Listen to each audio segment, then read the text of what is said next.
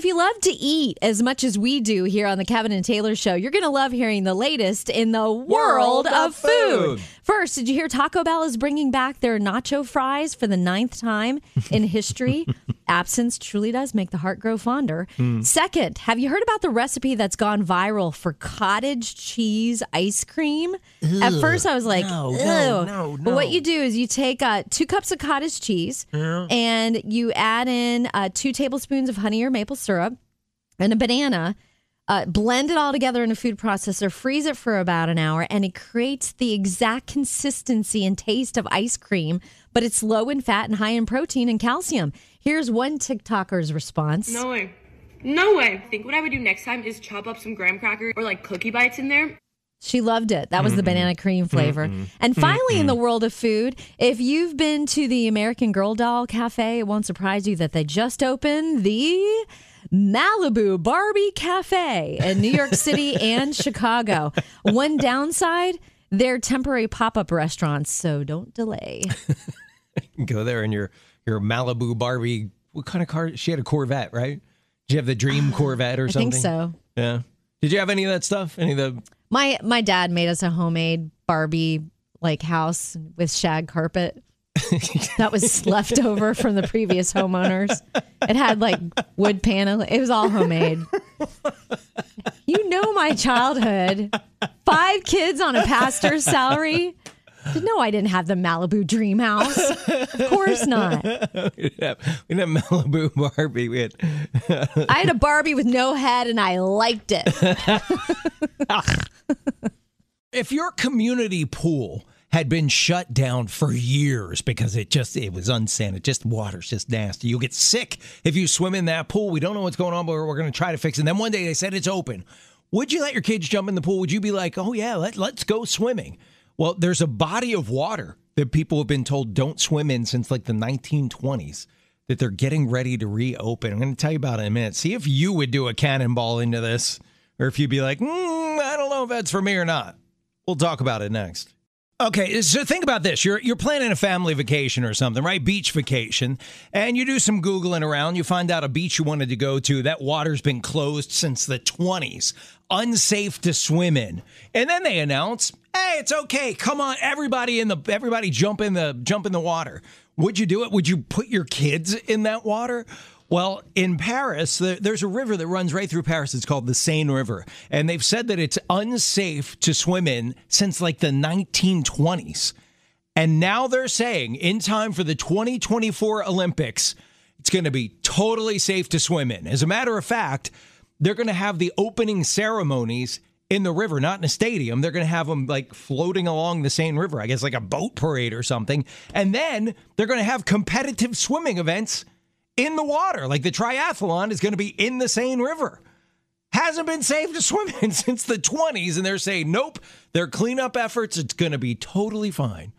I have a feeling this is the kind of thing in like 2 or 3 years after those Olympics, you're going to find these athletes are having all kinds of like, we got respiratory issues. It's going to be from swimming in that river that no one swam in since the 20s. I don't know that I would be for that if I were one of those athletes. Ugh. So I've had jury duty this week, and I was in the courtroom for hours and hours yesterday. I'll tell you the latest on the whole jury duty saga in just a minute. We cannot wait to hear your latest adventures, Taylor, from jury duty. Yes, it's fascinating. I mean, the whole thing, I'm just like in awe of our court system, that you're entitled to a jury of your peers, innocent until proven guilty. The whole thing was so interesting, but it is finished. Really? I did not You're get done? I came close. I was in the courtroom for hours and hours and hours yesterday. So you were part of a selection pool. You got pulled in. And there was 45 of us, and we knew that they were going to narrow it down to 12. Plus a couple alternates. And so you there were no alternates. Yeah, just 12. And you hold up your little paddle, like if things... Have you ever done this, or do you know anyone who's in the law enforcement business and stuff like that? And at one point, the afternoon was kind of dragging on, and I was reading a book. I had talked to this lady for a while, and then I started reading, And all of a sudden, and you got to get used to being called your juror number. And I just couldn't get used to it. And so they're standing up front of this huge room where they have like HDTV going on all these TV screens and stuff. And, entertain people while they're stuck there's a there. vending machine and stuff. And they go, juror number 19, we need you. And I was like, I looked around. I was like, that's me. And I jumped up and I had to go back into the courtroom all by myself. Just me. Ooh. And they had a question, and I think they were confused about me. Somehow they thought I knew someone in the DA's office. So I'm like, no. And I got out and I said to the bailiff, I go, well, somebody got me confused with a different juror number. And she laughed and she goes, I'll tell you later what happened. Well, when they finally let us go, I didn't get picked for the jury. I had to go out a different door, and I never got to see that bailiff again. Oh, so you don't know. So it's like I'm part of this movie that I'll never see the ending. I'm so curious. I want to know why they called me in there by myself and thought I knew someone in the DA's office. You had a look. Yeah, that narc look about you. I guess. It was really wild. I was so nervous. I'm like, yes, Your Honor. No, sir. Yes, sir. I don't. But the halls of justice are done with you. They're done with me. All right. Yes. Congratulations. They said you are free to go. Congratulations. We're talking about Taylor. Her jury duty is done. And it would be interesting to know, how do they pick people that are on the juries? Because I went through the same thing and I wound up on a jury and the case went to trial, and it was fascinating. The whole process was fascinating, especially the guy that was the defendant.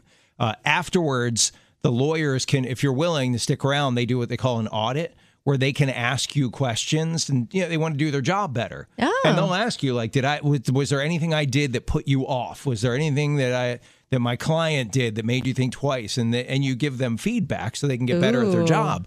And the guy that was on trial with us, it was a pretty serious offense. And we, in the conversation, someone said to his lawyer, why did you allow him to go on the stand? He goes, I tried to talk him out of that. Ooh, that was his decision. Interesting. It's funny. We were not permitted to discuss the case with each other, of course. Like, you cannot talk about it. And you couldn't Google it, any of that. Like, very strict orders, because we did have a lunch break. But the one lady did share with me, one of my fellow jurors, the one attorney did put her off.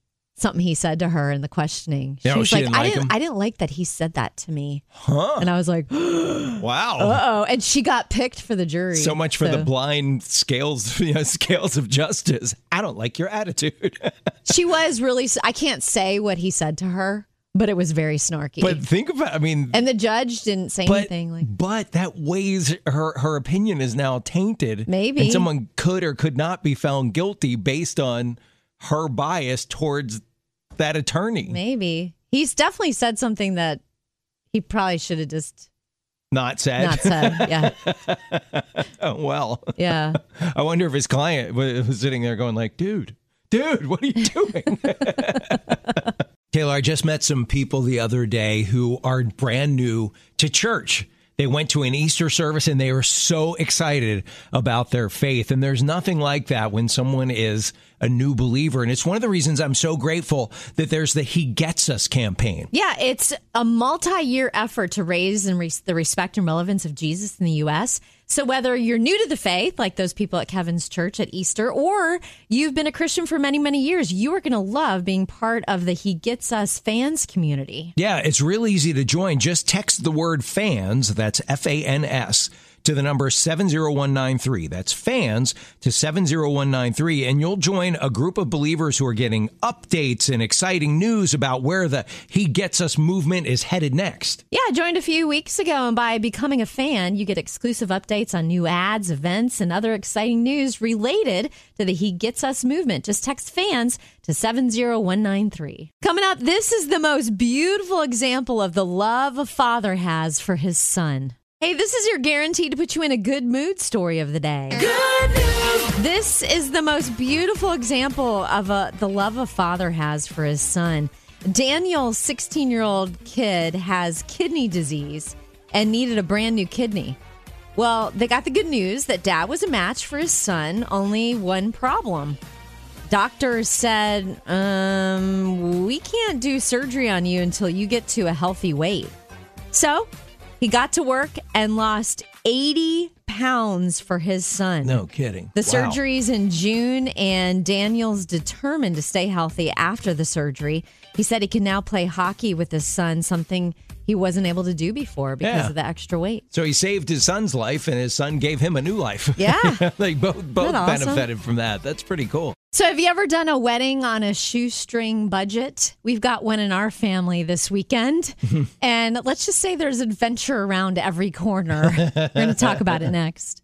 So I don't know if you've ever had a budget wedding in your family. For me and Glenn, it was such a tight budget that I never even went wedding dress shopping. I just tried on my sister's, knew we could get it altered, and I'd wear a different veil that my mom made.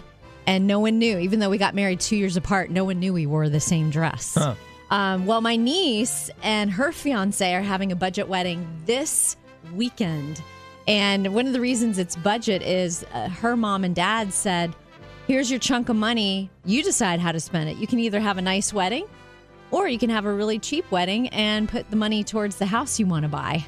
So they're getting married in the backyard of the house they found. Nice. And things like they've had to work on everything, including bringing in a porta potty.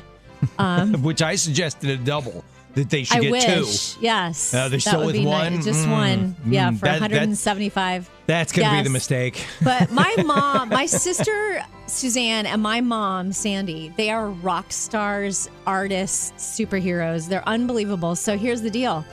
My sister Suzanne does beautiful floral arrangements, and so does my mom. Okay. Like, you give my mom like a little bouquet of grocery store flowers, she makes it look like it came from the most expensive florist in town, and she loves doing it.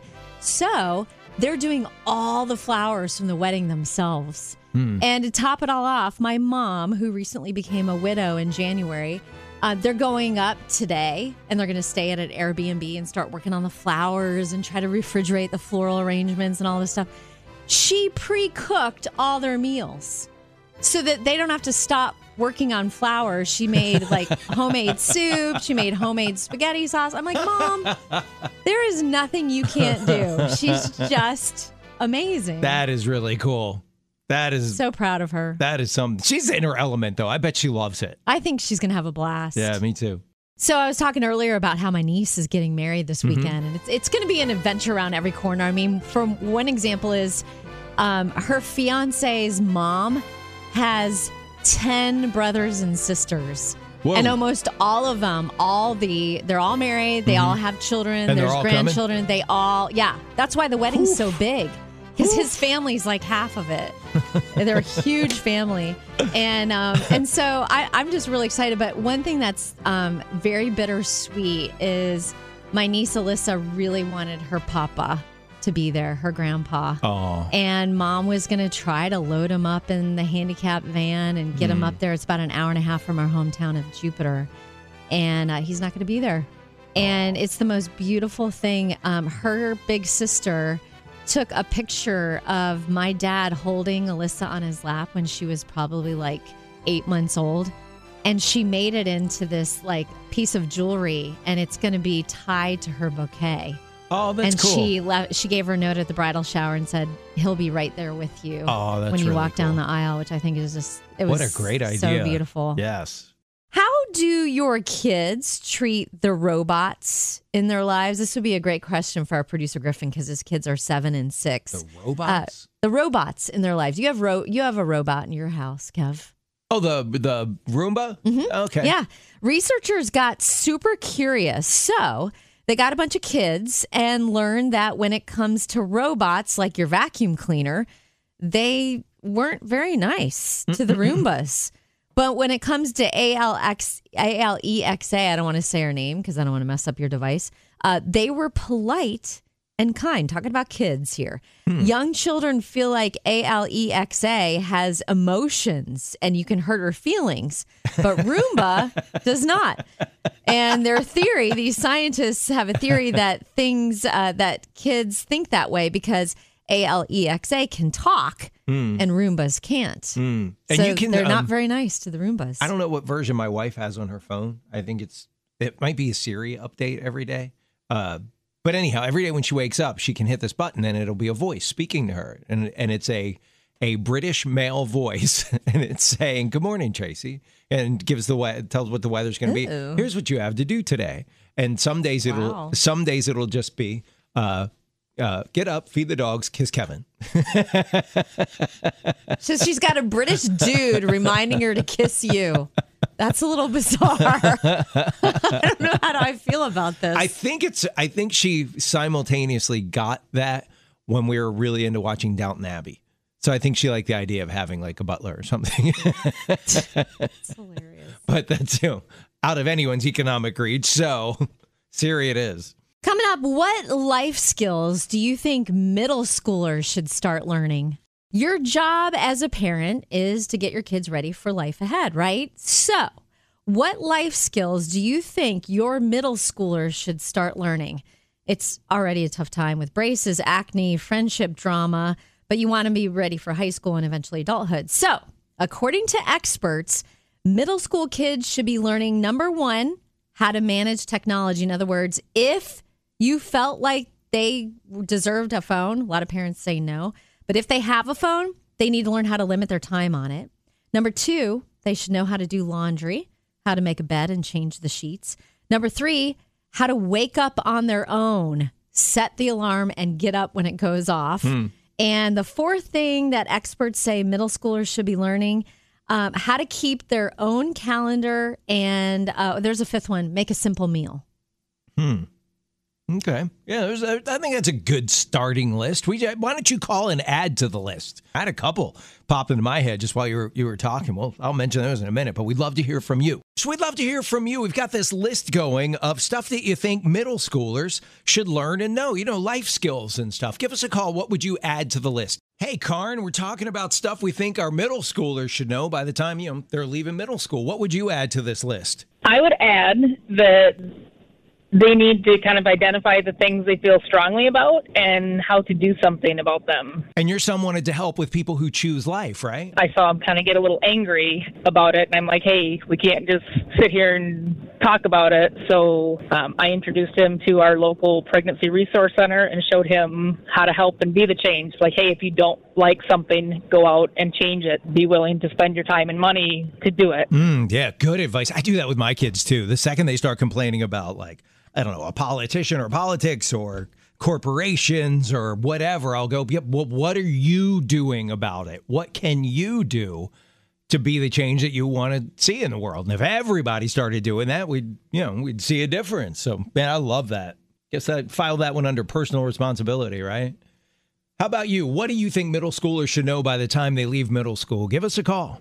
Hey, Fran, so what do you think middle schoolers should know by the time they're headed off to high school? Hey, there's actually a few things. I'm a single mom, and some valuable lessons I've learned with my daughter who's now 21. One of the things, I know they've mentioned budgeting before already, but learning how to save and give, like incorporating that into the budgeting. Yeah. Because many of the kids these days, they don't understand the value of earning what they want and saving for what they want. So, and then in giving also, too, people will see some bazillionaire gave $1 million to this great organization, and that can make you feel like your giving is insignificant, but it's not. It's vitally important, not just to the organizations and charities that need help, but also for your own heart, right? Yep, exactly. And I've always told my daughter that if she doesn't start building that into her plan in the beginning, it's very hard to get back to it once you get older because it's not a habit for you at that point. Yeah. There were a couple that I was going to add to the list. I think having your kids have a robust spiritual life where they're actively praying and talking to Jesus every day just as a part of who they are. Right? It shouldn't be like our faith is an add-on to their life. It should be the source, the foundation, the summit, everything of their life. And then the other one, too, I'm big on this, a sense of occasion. Having a sense of occasion. Like if you're going somewhere fancy, you don't wear sweatpants and tennis shoes. You dress for it. And you have the demeanor for that occasion as well. Everything is not, you don't act like everything is going to Walmart at 3 a.m., right? All right, so usually Kevin's the one on the show that goes, it scares me how my brain works sometimes. Right. Sometimes I do dream up the perfect crimes, and it is scary. Well, thankfully, mine's not criminal in any way, but I was like, why is my brain going there? So I walked down the hall here at the radio station to use the restroom, and I noticed someone put a floral arrangement right by the sinks. I'm like, oh, someone's trying to make it all homey and feminine in here. And the flowers, I'm not making this up, they're origami. They're like folded. And I was like, wow. And so I go in the stall, do my thing, and I realize, man, if I ever was completely out of TP, could I unfold one of the flowers? See, your weird brain is contagious. Left alone to our own devices, things get weird. Okay, that's really funny that you found an origami flower display in the ladies' room. Yes. I know where it came from. You do? I do. I know the origins of the origami floral arrangement. I'll tell you where. Do you know why it's in the bathroom? No, but I'll tell you where it came from next. Okay. Okay, so you were saying that there was an origami floral arrangement in the ladies' room here at the radio station. Right. You're wondering where it came from, and in a jam, could you use it for TP? We have a new employee. Her name, she goes by HP. HP is responsible for your TP origami. I did see that on her desk the other day. Yeah, she made that herself. Really? Yeah, I said, okay, so this is definitely, you YouTubed it, right? She goes, oh yeah, I YouTubed it. And she said, there were people at my church who are allergic to flowers, and I wanted to have lilies for Easter, so I made these. She is a rock star superhero, and I'm surprised that wasn't a pandemic project and a pandemic way to have emergency TP around. So have you ever made some lifestyle changes and rules like from this day forward, we're doing this, and then you regret it? That's kind of happening in our house right now. Tell you what's happening next. All right, so are my wife and I the only people that do this? We declared all right, at night after dinner when we're watching TV, or, chilling out, doing whatever we're doing, that's when we wind up becoming junk food junkies. The rest of the day, we're pretty good. We make good choices. We don't eat a lot of junk. But at night, for some reason, it's like you're watching your favorite show. I'm gonna make some chips and cheese. I'm gonna go grab a couple of potato chips. And my mistake is I grab a few chips and I leave the bag open on the counter. And then I keep walking back in every 5 minutes and grabbing a few more, and pretty soon half the bag is gone.